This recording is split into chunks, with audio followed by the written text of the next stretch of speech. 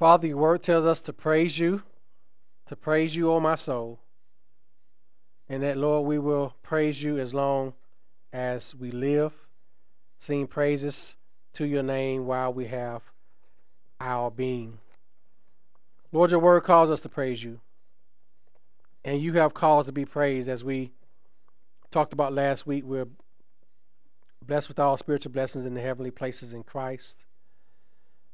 Lord, we praise you because you saved us. And if we're not saved, you provided the way for salvation. You provided the way for man to be taken away from the misery that he experiences by not being in you, by providing salvation in and through the person and work of Jesus Christ. And Lord, for that alone, you're worthy of praise. Your word tells us, Lord, not to put our trust in princes, those in authority, or in a son of man, in whom there's no salvation. And Lord, this is so true for us because man cannot save us. Man cannot redeem us. Man cannot take away our sin debt. Man cannot take away your wrath that falls on everyone who is not in you.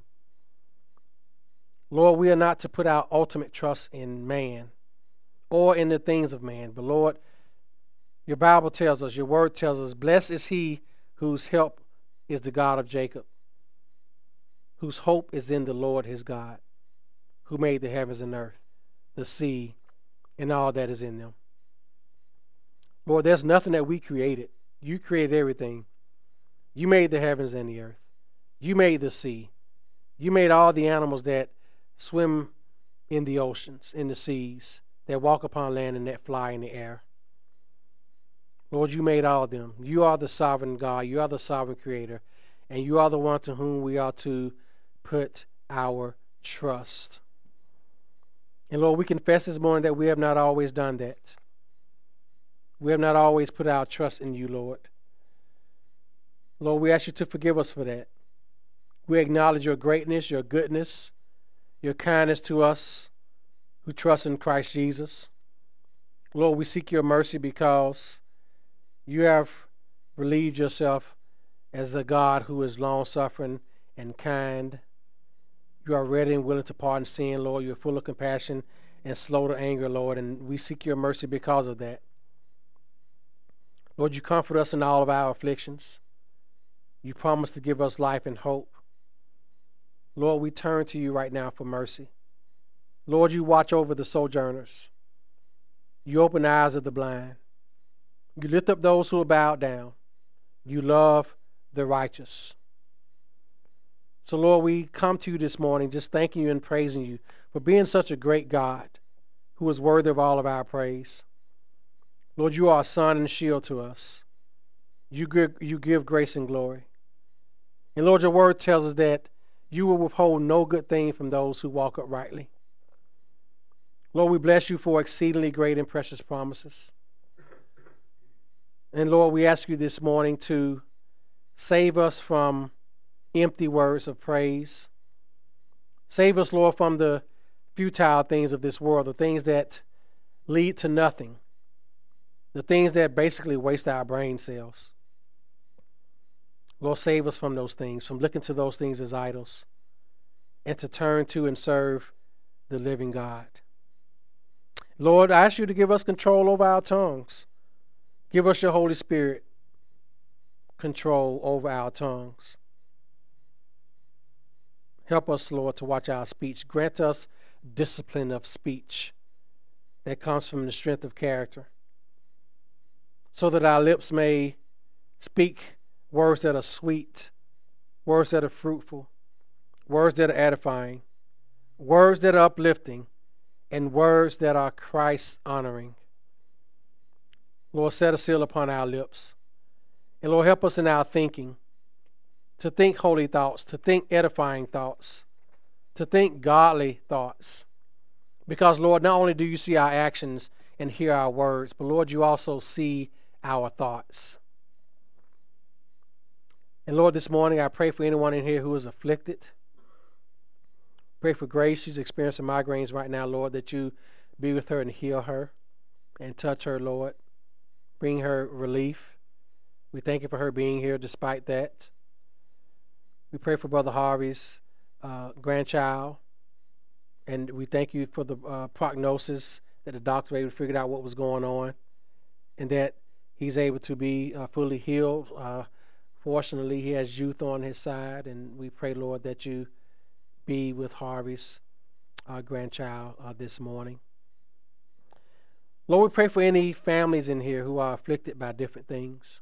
We pray for Brother Jeremy, his back, that you continue to heal him and his back from an accident that he had with it, Lord, that we don't realize how important our backs are until we have back pains.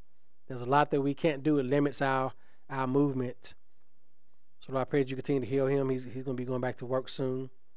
Let's continue to be with him, Lord. And any else of us in here, Father, who are facing different afflictions, whether sickness in the body, financial affliction, or relational conflict, Lord, in all those things that we look to you, our Maker, our Creator, to reconcile those things for us, to make things right with us.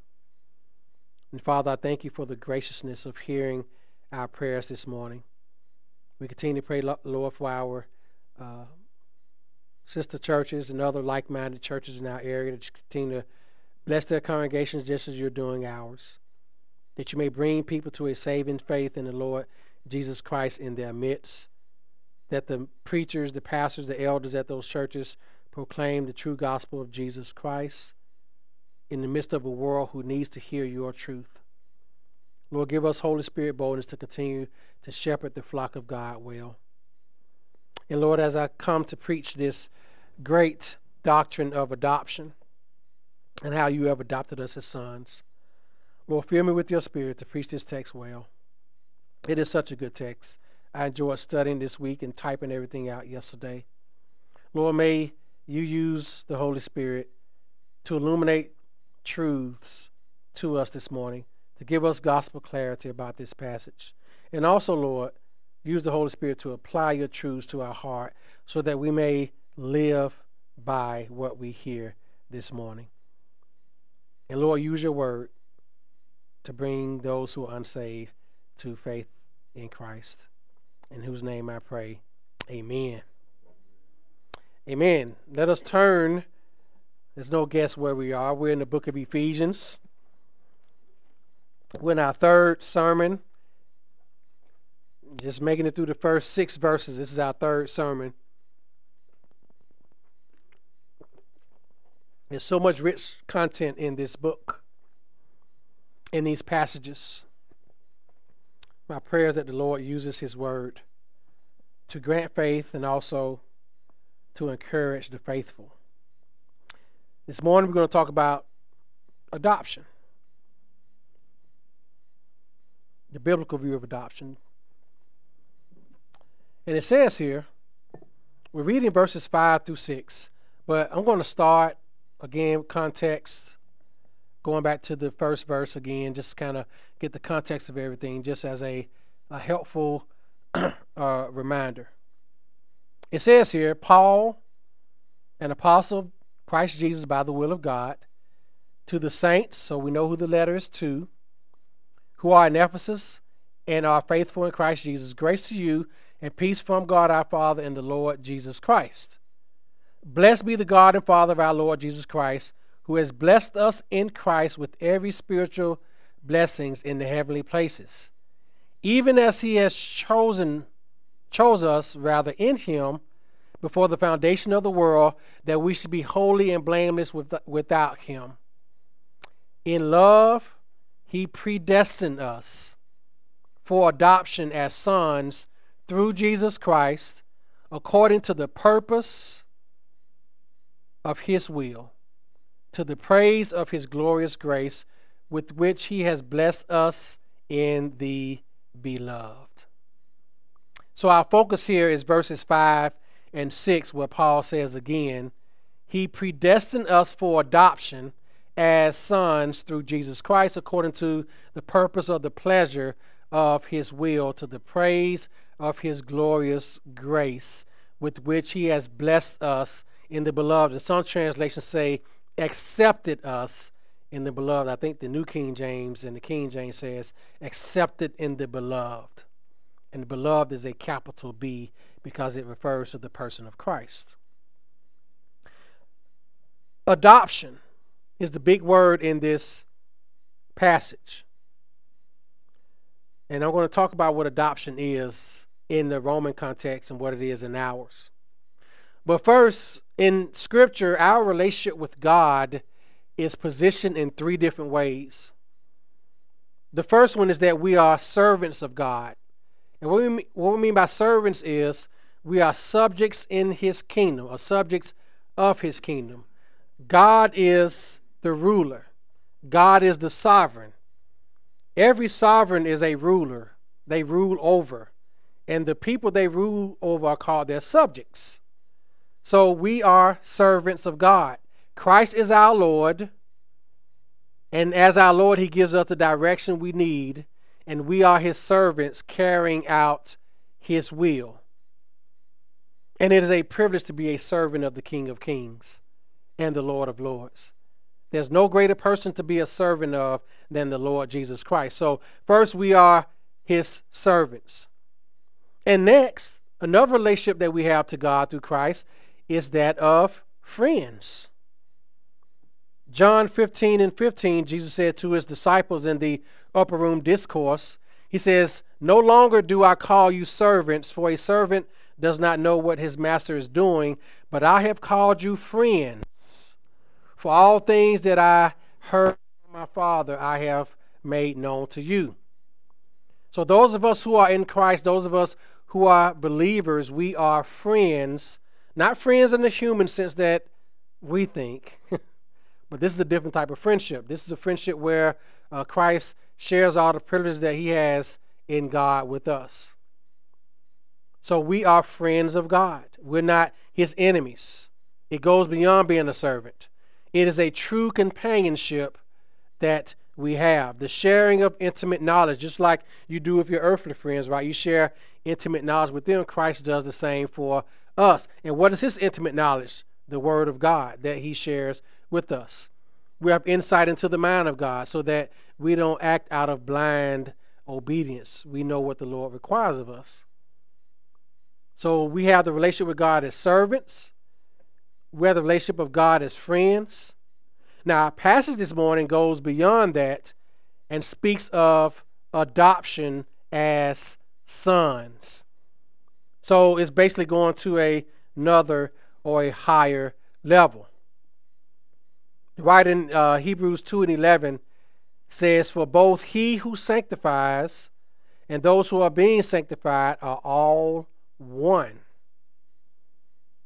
That means that we're one with Christ. We are His sons. We're part of His family. He has adopted us into His family. Now, adoption is a simple concept. The Roman practice in Paul's context, back in ancient Rome, I read this to you.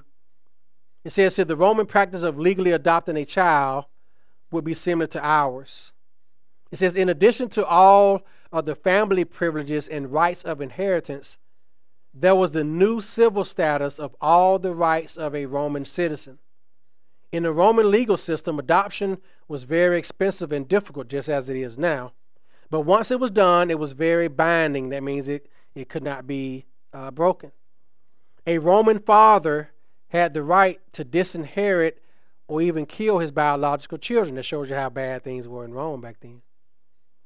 But not his adopted children. Human parents can adopt children and come to love them in every bit as much as they love their natural children. They can give their adopted children complete equality in the family life, resources, and inheritance.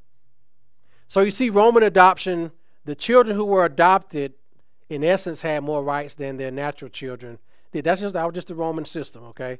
That's not the way our system is. But that shows you the context that Paul is speaking from on how important adoption was. So when he was using the word adopted as sons, his hearers knew how special that was, that they were adopted by God, that they were entitled to all the rights, all the inheritance of being a son of the Lord, a daughter of the Lord.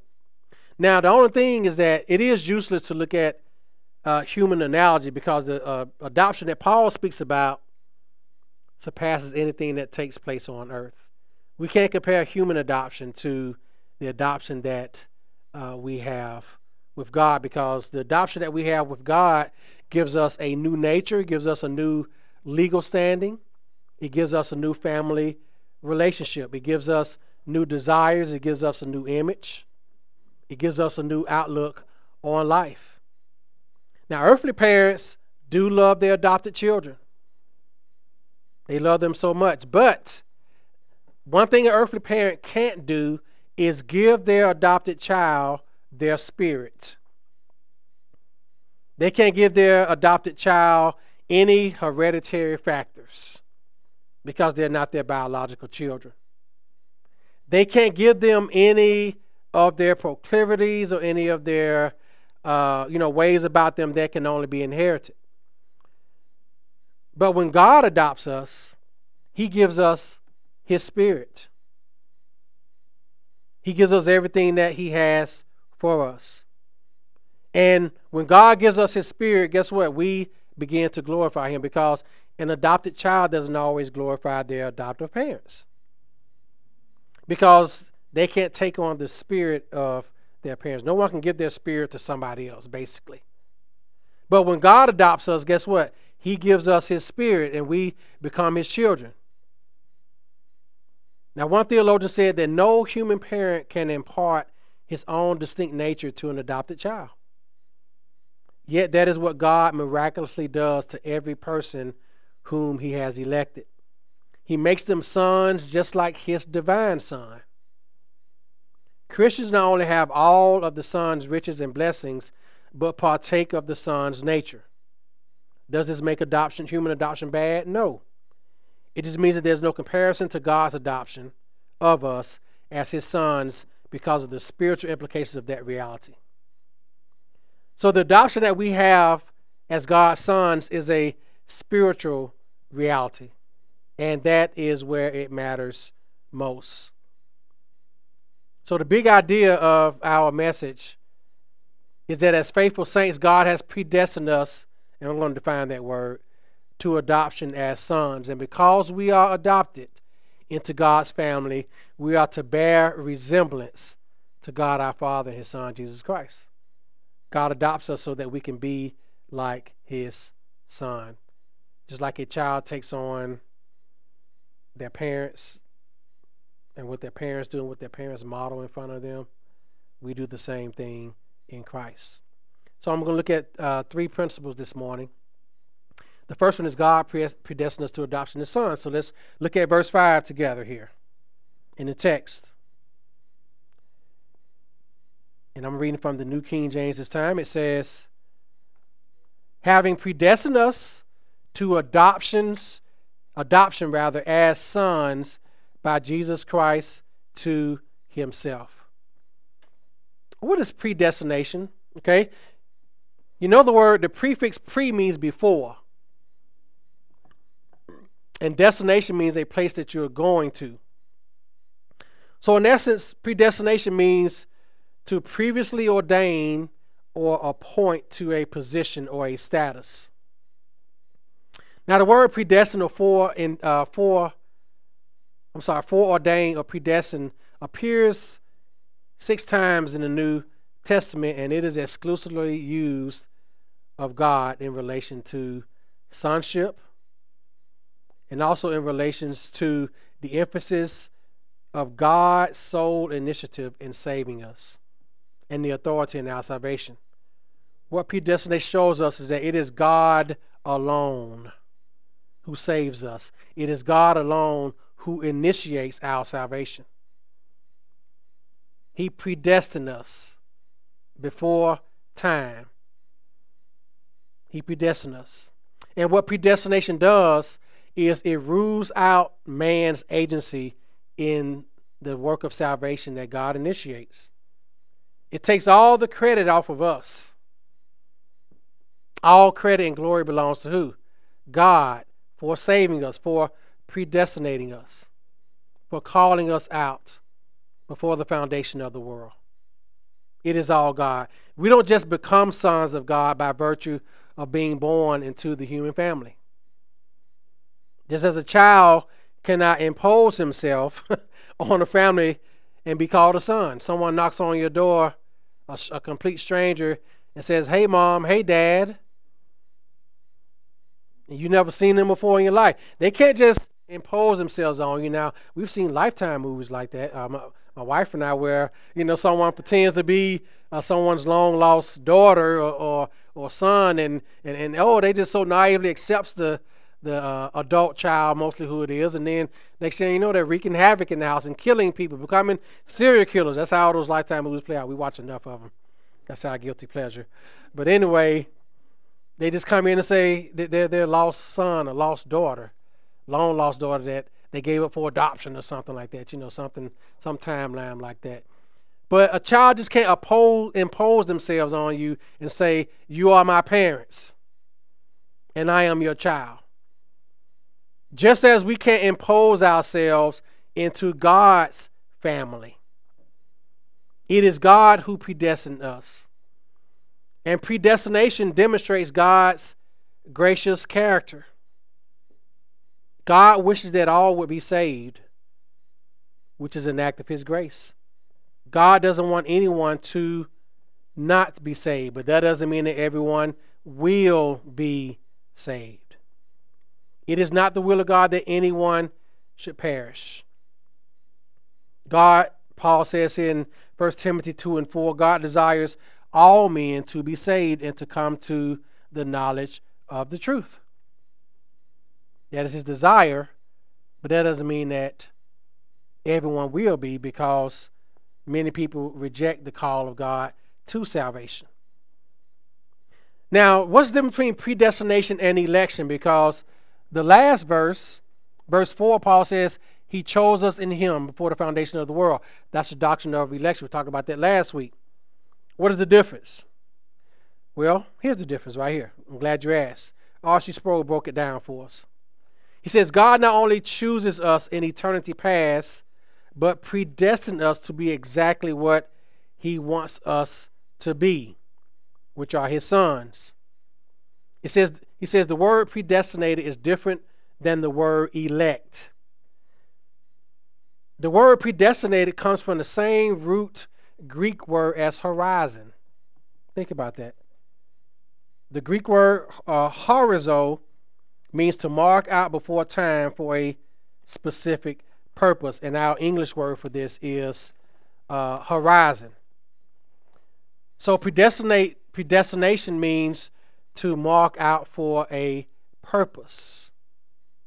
Election refers to God's act of choosing. And choosing for what? That's when predestination comes in. God predestines us for a purpose. And what is the purpose that God predestinates us to become? What? Sons through adoption. Because we're predestinated, we're marked out for a purpose. God defines the purpose of our existence. Again, you have people walking around wondering, what is my purpose in life? What is God's will for my life? God created man to glorify him and to enjoy him forever. That's the purpose of man. To glorify God and to enjoy him forever. And through glorifying God and enjoying him forever, we become sons of God through adoption. That's the ultimate purpose of every person who is ever born. To become a son of God. To become one of his own. To be adopted into his family. And I said earlier that we are not sons of God just by virtue of being born. This is something that Christians unfortunately get wrong, and also non-Christians get wrong. Everyone is not a child of God. Now, everyone is an image bearer of God. God made all of us in his image and his likeness, male and female, he created them. Everyone is a created being of God, but everyone is not a child of God. Everyone is not a son of God. Who are the true children of God? Jesus said, those who do the will of the Father who sent me. Who also the children of God? Those who have received Christ by faith. John 1 tells us that. To them he gave the right to become children of God who have believed in his name. Those who believe in Christ, and their belief is unto salvation, not saying, yeah, I believe in Jesus Christ. Well, is that a regenerate belief where you are saved and you're born again? That is what makes you a child of God. So being adopted, being predestinated to adoption is something that is special. It is the Father's destiny for his chosen, that we would enjoy adoption as sons. And this is part of God's unfolding plan, that warm, confident relationship with him. That is what God desires for us to have as his sons, just as a child have with their parents. Now, being adopted into his family as sons and daughters is a great privilege. It's a great privilege. We have Christ's privilege. And why do we have, what is the privilege that we have? We are able to call on God as Father. You know, Jesus gave his example prayer, the Lord's Prayer. What are the first two words in the Lord's Prayer? Our Father. You can't call someone Father unless you are their child. Many people utter those words, our Father, but they don't belong to God. They're not his children by faith. The great privilege that we have as adopted sons and daughters of God is we can call on God as our Father. We're not children of disobedience. We're not the sons of disobedience. We're not the children of wrath, but rather we can call on God. God does hear our prayers. Why? Because we have that personal relationship as one of his adopted sons. And this is only made possible through Jesus Christ. So only through the work of God's Son are we made adopted as sons of God. And when we have that, friends, we can call on God anytime. Now, when Paul talks about sons, he's not excluding women. Let me say that. I didn't want to say that, but we just have to put that in there. Paul, what he does here is he speaks of God as being a father to his sons and daughters.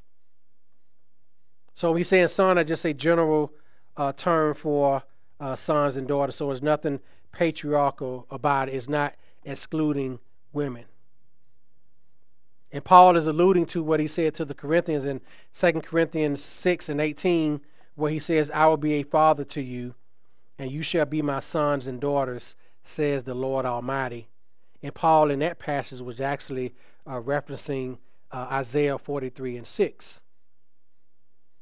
So when you see the word sons, Paul has in mind all that Christians inherit in Christ.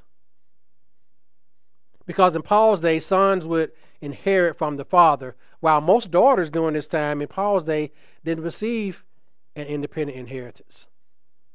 But by saying that we were adopted as sons and relating this to all of us in Christ, and guess what? All of us, male and female, receive the blessings of Christ. All of us. All believers. There's no one who does not receive that inheritance. Now you may say to yourself, I don't feel like I'm adopted. So, and if you are in Christ, you are a son of God. Do you always act like it? Do our children always act like our children? Or grandchildren always act like our grandchildren? Sometimes you're like, whose child is that? Right? Mom and dad? And children probably say, whose parents are these? These are not my parents. But the point is, we may not always act like we're adopted, but it doesn't change our standing as adopted children. God doesn't disinherit his children at all. He doesn't disinherit us. Now, the future aspect of adoption is found in Romans 8:22 and 23. This is why adoption is so sweet. And this is the ultimate future aspect of adoption. If you want to look at that with me here.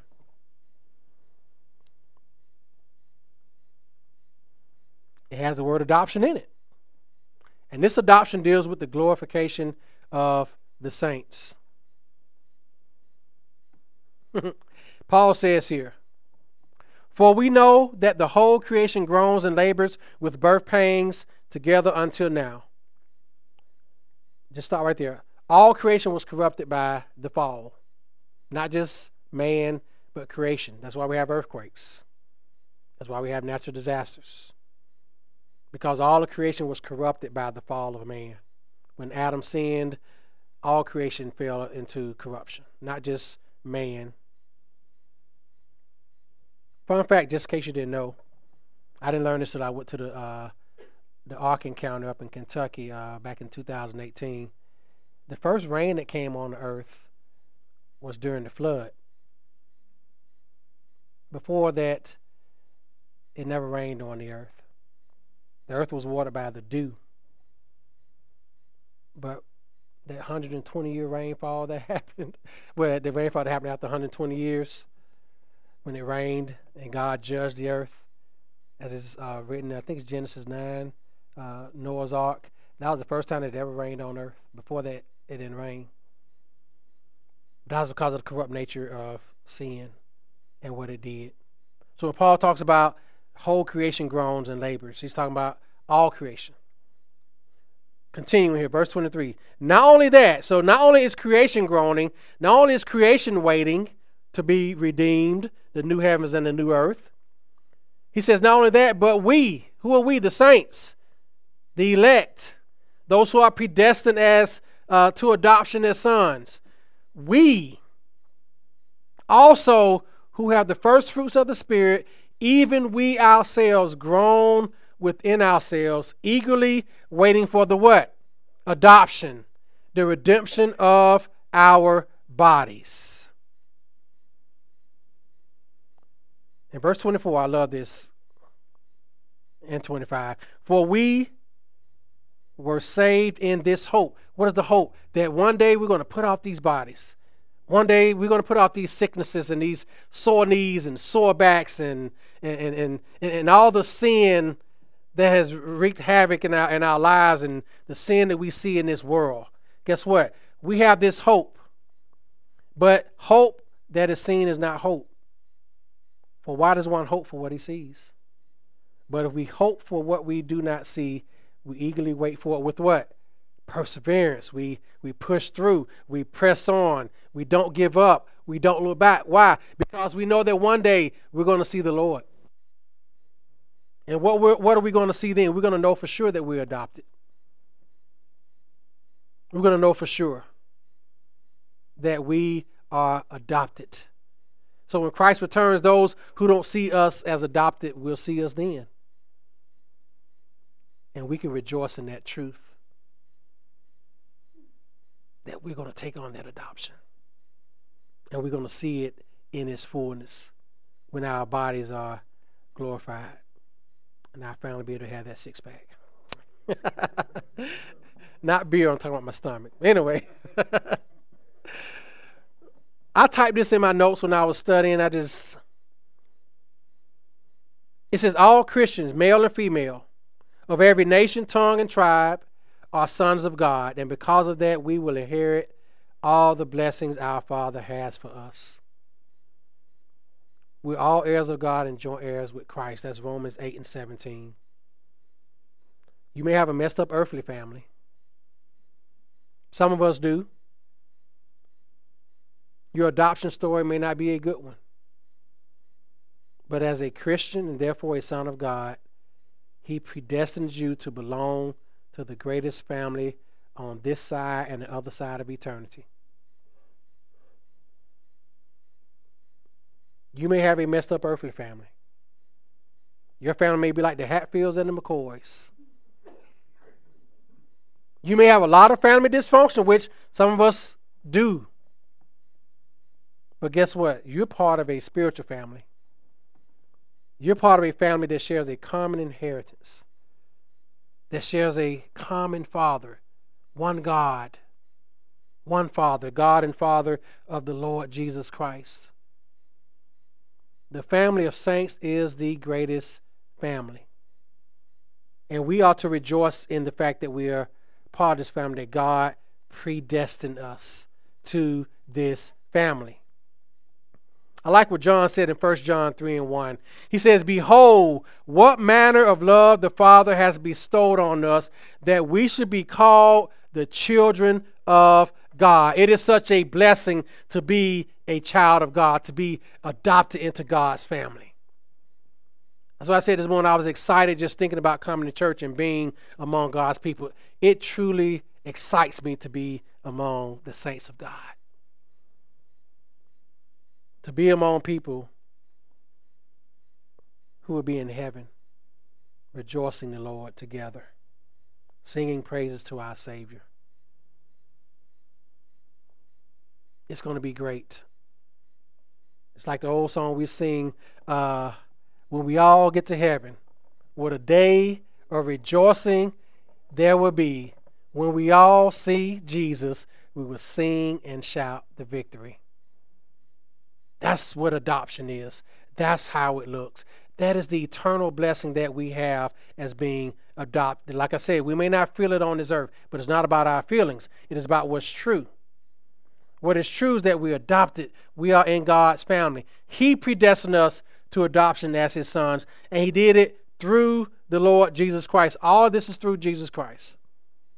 And Paul Gardner said this. I'm going to read this. Bear with me. He says, "Our position among this people and in Christ happens through Jesus Christ. And this is according with God's will." He says, that is, it was God's plan that Jesus should also be the means to our becoming a holy and blameless people in God's sight.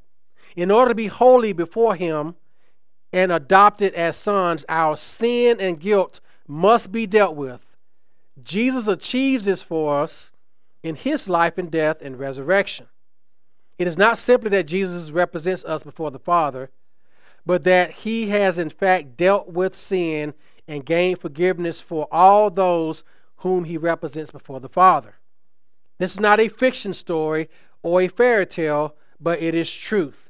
Christ truly represents a people whom he presents to the Father as holy and blameless, because he really has paid the penalty for their sin and gained their forgiveness. At the heart of this achievement by Christ on behalf of his people is Christ's redeeming death. This adoption is done through Christ. Why? Because of what Christ did for us in dying in our place, in paying our sin debt. Christ is our representative before God. He is our advocate. That's what an advocate is, a representative. Just like you have a defense attorney at a trial. The defense attorney is an advocate for the defendant. Christ is our advocate. He's our defense attorney. He stands before us, before God, and presents us to God as one of his adopted sons. That's why it is done through Christ. It is done through the work of Christ. It is done through the cross of Christ. It is done through the glorification of Christ as sitting on the right hand of the Father. Christ is up there right now interceding for those who are the sons of God. He is praying for us right now. That is the great privilege of being adopted through Christ. That's why we say turn your eyes upon Jesus. Why? Because he is the one who did it all and continues to do it. He is the one who serves us. He is the one who did the work of salvation for us.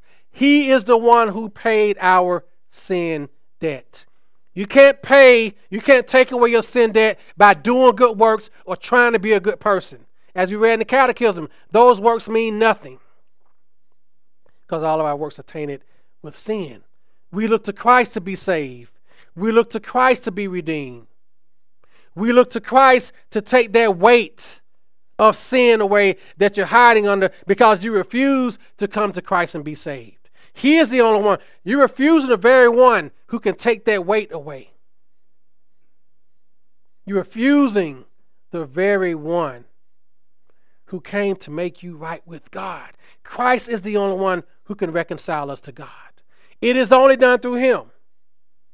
Jesus said, I am the way, the truth, and the life. No one comes to the Father except through me. You can't love God and hate the Son. You can't love the Son and hate the Father. In order to get to the Father, you have to go through the Son. When you're adopted because what Christ gained for you. And those who are not in Christ, they are missing such a great blessing. You can walk around with your head held high, not with pride, but with your head held high, knowing that you are a son of God. You belong to the King. You are truly a child of the King. You can claim that privilege. And that motivates you to live a godly life because you know that you're representing God and his family. You're representing all the family of believers. You're representing your Father.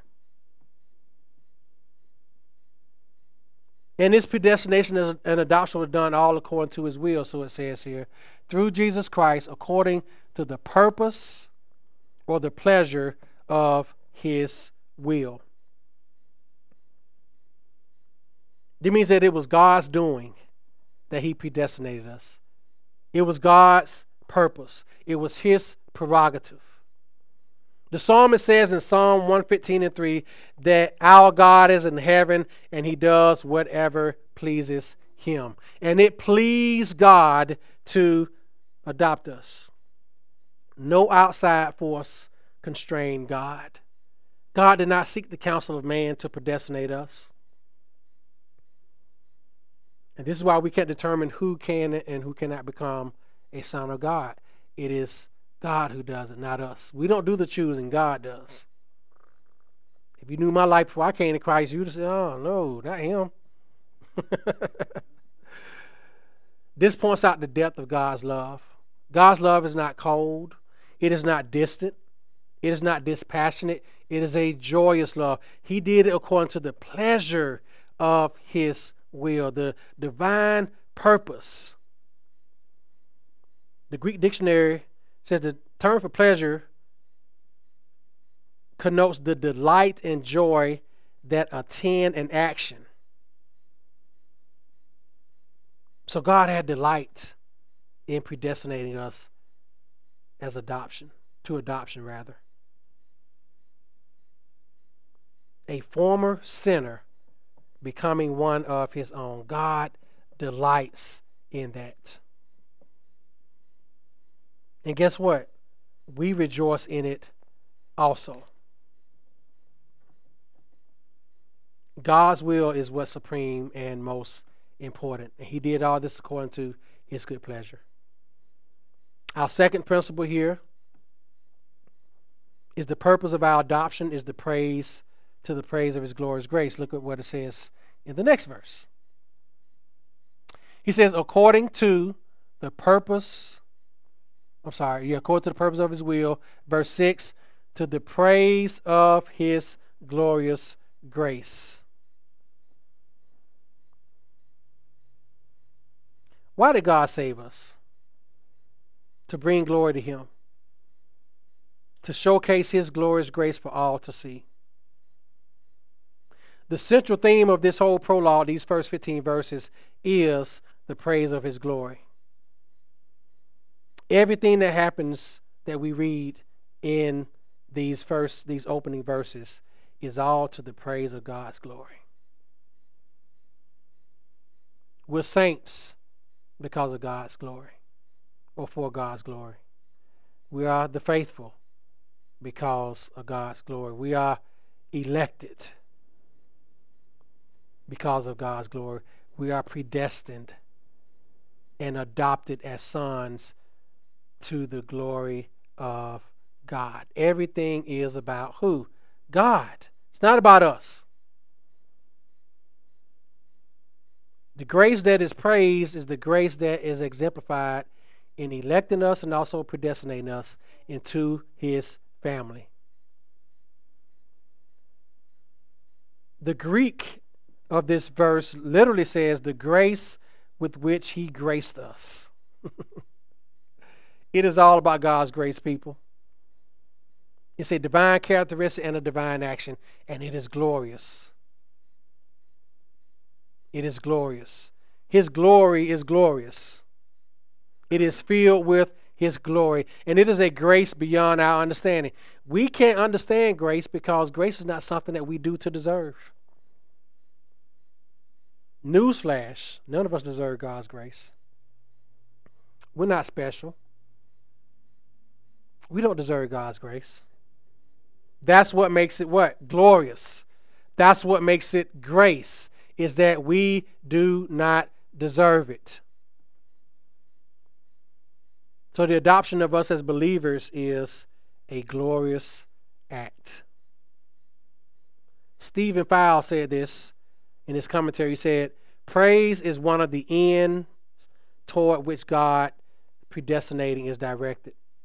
He says, thus God is both the free initiator of believers' adoption, and praise of God is the end toward which such adoption is directed. The adoption of believers is God's gracious act, which leads not simply to praise of God, but praise to God.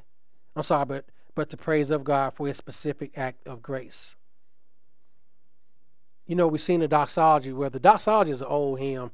You know, praise God from whom all blessings flow. This is why we sing it. We're giving praise to God, from whom all, it's not just talking about material blessings. It's talking about the spiritual blessings that we have in Christ. The blessing of being what? Adopted. We praise God for that blessing. And we burst forth with praise. Praise God from whom all blessings flow. Praise God for Him adopting me as one of His sons. And lastly, as a result of our adoption, we are accepted in Christ. And this is a good place to land this plane. So Paul says here in the last few verses here, I love this, accepted in the beloved. I heard a sermon on that some years ago. I remember like it was yesterday, and it brought tears to my eyes because of what it means to be accepted in the beloved, accepted in Christ. Paul said, to the praise of His glory of His grace, by which He made us accepted in the beloved. What does this mean? Accepted in the beloved is in Christ. You know, we talked about the theme, one of the mega themes of Ephesians is who we are. Who we are. Our identity. Where do we gain our identity from? First, from our Creator, because God made us in His image. But as believers, our identity is also in Christ. Christ is the beloved of God. He is the beloved Son of God and always will be. At His baptism, Matthew 3:17, the heavens opened up, and God the Father said, this is my what? Beloved Son, in whom I am well pleased. Christ is the beloved of the Father. And at the Mount of Transfiguration, when Christ revealed Himself to Peter, James, and John in Matthew 17, the voice again, same voice, spoke from heaven and said, this is my beloved Son. That's what He said. He is His beloved Son, in whom I am well pleased. And God said, hear Him. In other words, listen to Him. Listen to what He has to say. Follow Him. Christ is the beloved of the Father. And this continues the expression that all the blessings of God come to us in Christ. And the word beloved also marks out Christ as the supreme object of the Father's love. Christ is the supreme object of God's love. God so loved the world that he did what? Gave his only begotten Son. Christ is the supreme love of the Father. The supreme object, rather, of his love. Paul says in Colossians 1:13 that Christ is the Son of his love. Grant Osborne, in his commentary, said, God's grace is mediated to us through his beloved Son, referring to the extension of the love between Father and Son to the adopted children who are now added to his family. It is in Christ that all spiritual blessings noted in verse 3 become realities to us. It is because we are in Christ that God rains his blessings on us. The world may reject you, but you are accepted in Christ.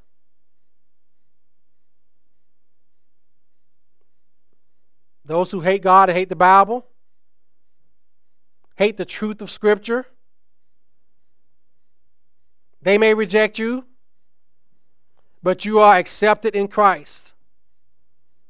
Your family and friends may, in fact, forsake you because you choose to follow the Lord. But guess what? You're accepted in the beloved as one of his own. This goes back again to the theme of our identity in him. We must always remember that, people. That's more important than anything. We'll get to that in the application. Now, how does this acceptance come? It comes through the work of Christ. His substitutionary death, of course. His reconciling work between God and man. His clothing believers with the righteousness, the imputed righteousness of Christ. All of this makes us accepted in the beloved. Because we are accepted in Christ, we are accepted by God. Because we have the righteousness of Christ on us, we are accepted by God. When God sees us, he sees his Son. He sees the righteousness of Christ on us.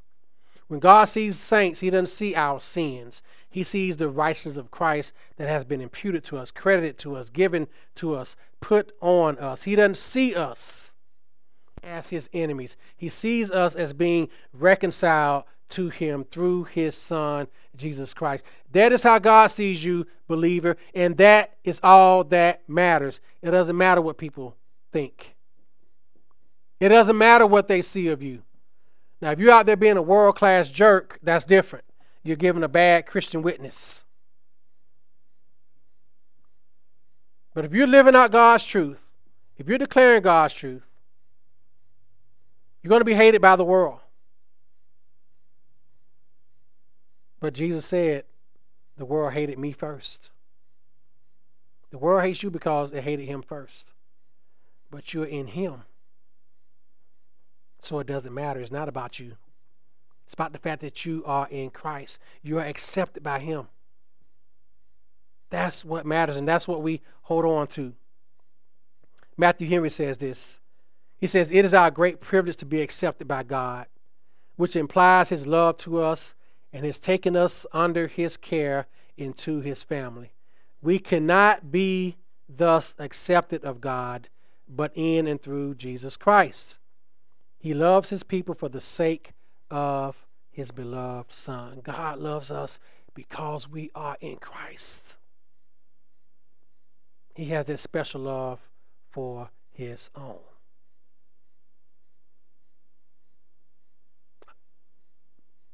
I put the conclusion up here on this slide. It's a lot, but I typed this out. I told a friend I was typing away yesterday. I want to encourage y'all with this as we get ready to get to our applications. Summarizing the first 6 verses of this book that we've done the last 3 weeks. I want y'all to put this feather in your cap. Let it marinate like a good ribeye steak. In Christ, notice, in Christ. This is not self-worship, self-help, self-love.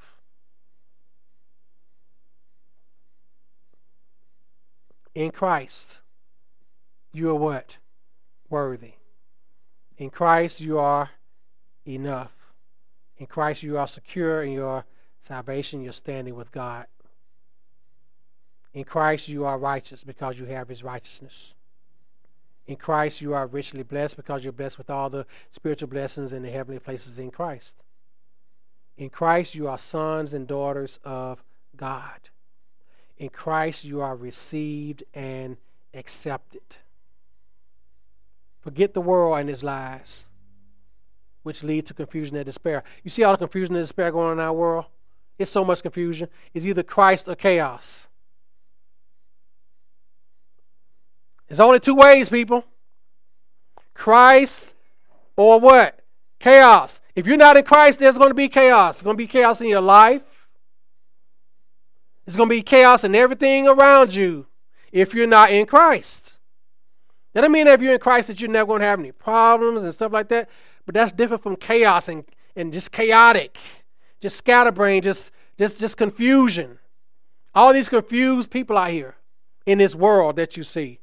They're confused because they are not in Christ. They're searching, and all their searches are turned up empty. Why? Because they're looking to the wrong things and looking in the wrong places. You are in Christ. You are received. You are accepted. Forget the world and its lies.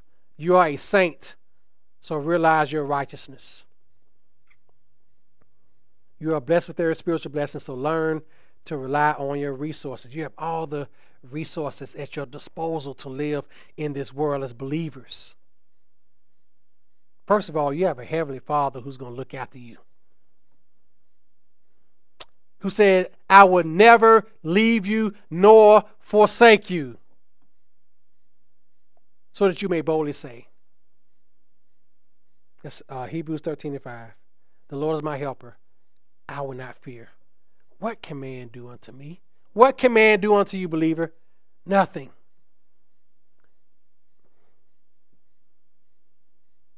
Man may rise up against you, but they will not succeed. Why? Because you're in Christ. Because you're one of his own. Because you have the spiritual blessings of prayer. As a believer, guess what? You can pray to your God anytime. He doesn't hear the prayers of sinners, of unrepentant sinners, but he hears the prayers of his children. What good father will not hear the prayers of his children? God is a good father. He's not like earthly fathers who will say you're bugging me too much. No, God, you can never bug God too much. You are accepted in the beloved, so learn to rest in your relationship with God through Jesus Christ. You are sons and daughters of the Most High God. You are accepted, believer. Many people in this world are looking to do what? Belong. I was just listening to Albert Mohler on his briefing on Friday. He was talking about a report from colleges about all these colleges have all these diversity, equity, and inclusion programs and all these different things for all these college students, trying to make everybody feel included, which is not necessarily anything inherently wrong with that. But the report says that young people are still more lonely than ever. They have all these social media apps.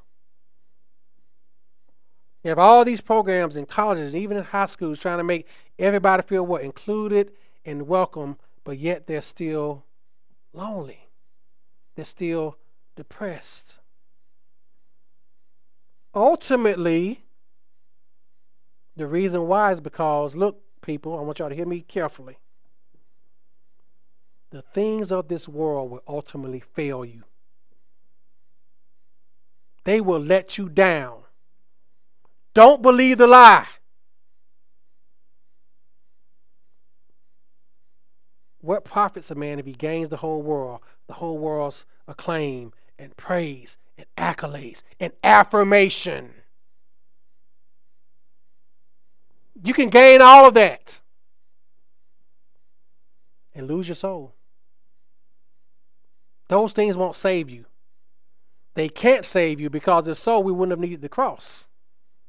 The things of this world will not work. No matter how much acceptance you get from the world, it's usually sinful acceptance. Yeah, you're okay just as you are. You're okay rebelling against God and living a life of rebellion by whatever lifestyle you have. Live and let live.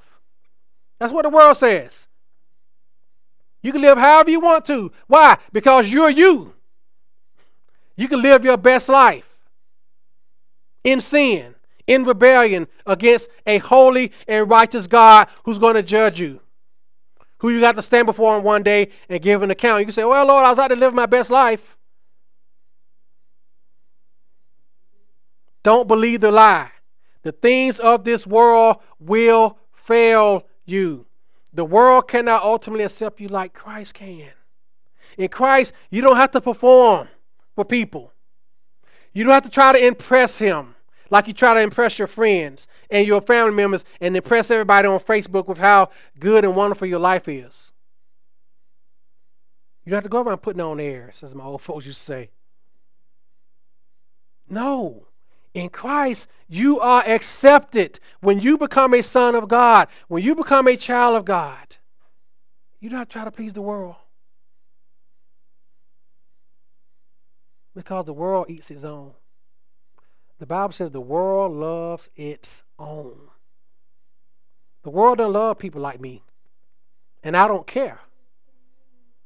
Because this world doesn't determine who I'm going to spend eternity with. I care about my soul. Okay? I know that I'm accepted in Christ, and that's what matters the most. The older I get, the stronger, I've been walking with the Lord by his grace for 32 years. And the more I walk in the Lord, the longer I walk in the Lord, the less I care about what people think about my beliefs. I can care less because I'm trying to please the Lord. I'm trying to do what's pleasing in his eyes. And I know that everybody else doesn't have to accept me. My classmates turn their back on me. I don't care. It used to hurt, but it doesn't hurt anymore. What matters more is that I'm accepted in Christ. I'm not going to compromise trying to please people. I'm not going to do that. Why? Their opinions don't matter. I know that my God sees me as redeemed. My God sees me as justified, as righteous because of Christ, because I'm in him. And why am I him? Because he chose me, because he predestined me to become adopted as one of his sons. That's what matters, friend. That is our bedrock. Who are you in Christ is what you should care about the most, not who you are in the eyes of anybody in this world. That's where we have to ground ourselves. That's where we have to ground our convictions. Be convicted where you're convicted. Have some conviction about your life as a believer. And if you're not a believer, have some conviction and get saved. Come to Christ and repent. And guess what? He will not turn you away. You cry out, Lord, save me. Guess what he'll do? He saves to the uttermost all he comes to him. All who comes to him. He won't turn anyone away who comes to him and says, Lord, please save me. Lord, I turn away from my life of sin. You follow in the mercy of God, guess what? He will save you. Don't turn away from that gospel call. Become a son of God. Be part of this great family of God. That's how we know that we're accepted. That's how we become accepted. And when we're accepted, no matter what anyone says, you rest in your relationship, as it says on that screen. You can rest in it because you know that you are kept by the power of God. Amen? Just a few questions as we end. Number one, what gratitude do we express? Do we often think about the fact that we're removed from the family of Satan and adopted into God's family? There are only two families out there of people. There's the family of Satan and the family of God. There's no in between, no gray area. Either you're a child of the devil, child of Satan, or you are a child of God. What's the gray area? If you find it, give me book, chapter, and verse, please. I'll wait. How often do we thank God for him taking us out of that family? Being a child of wrath. That's something to thank God for. At least every now and then. Lord, thank you for saving me. Thank you for taking me out of my miserable life of sin I was living. I was telling my wife, it had to be a couple weeks ago. Whew. Had I stayed in the Navy, I mean, it was providential that I got out when I did. Had I stayed in the Navy with the mindset I had, I would probably been eternally lost. I mean, God perhaps would have, I don't know, but I just can't imagine the trajectory that my life was going, man. That's something I think about and just shudder. And I turn that to gratitude, thanking God for saving me when he did.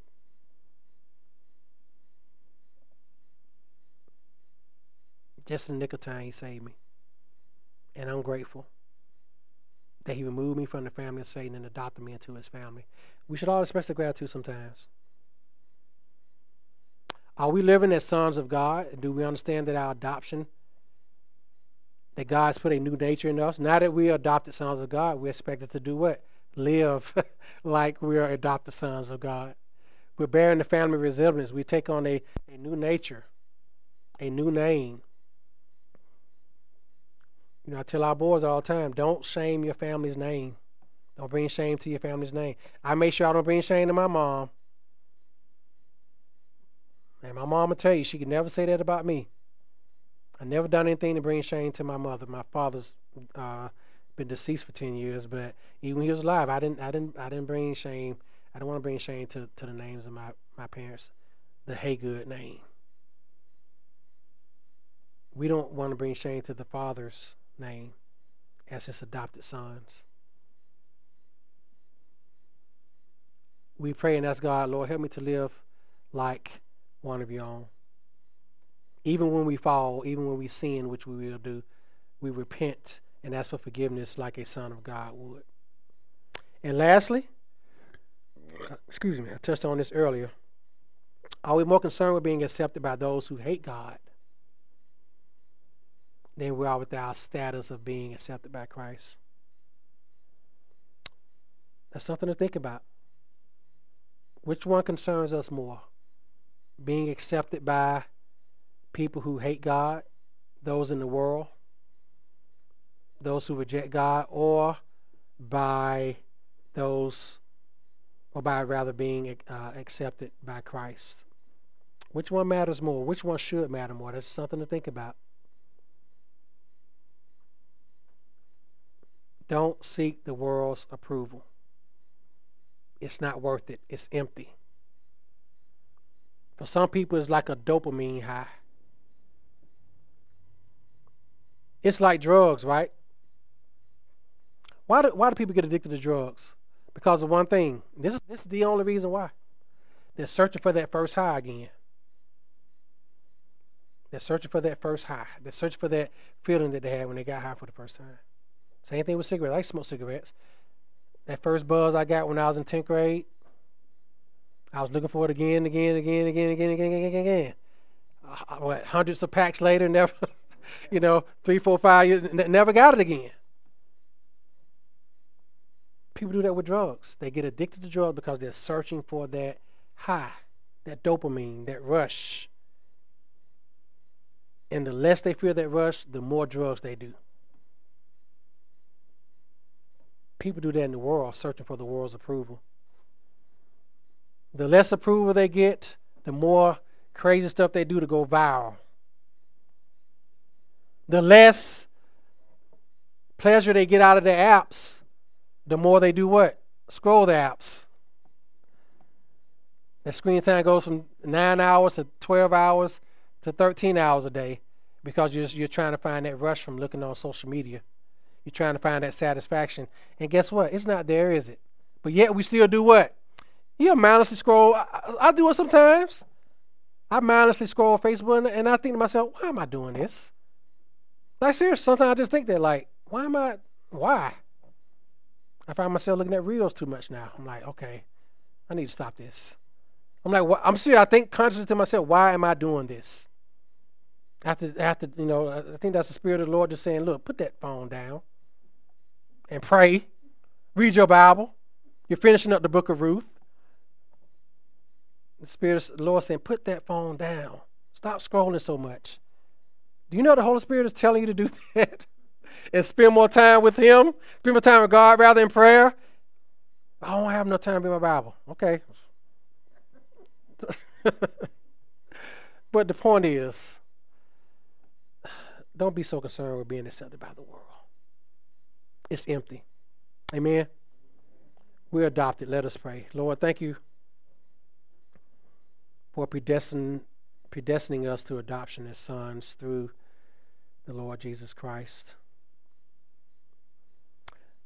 And Lord, that we're accepted in the beloved. Help us as believers, Lord, to see our position as being adopted, as being your sons, as being accepted by Christ. To not cater to the world, to not cave to the world. Lord, we are accepted. That is the greatest privilege that we have. And Lord, let us live in that reality. Let us live by that truth, to forget the world and its lies. It all leads to confusion and despair. May we live as saints and live as adopted children. Lord, I pray for those who don't know you, who are listening to this message, that they come to you, Father, and be saved. Repent, turn from their sins, and fall on your mercy, Lord, and you will not turn away such who call on you in salvation. We will be saved if we confess with our heart, confess with our mouth rather than believe in our heart that the Lord raised Jesus Christ from the dead. And we shall be saved. Lord, bring salvation and also encourage the faithful. In Christ's name I pray, amen.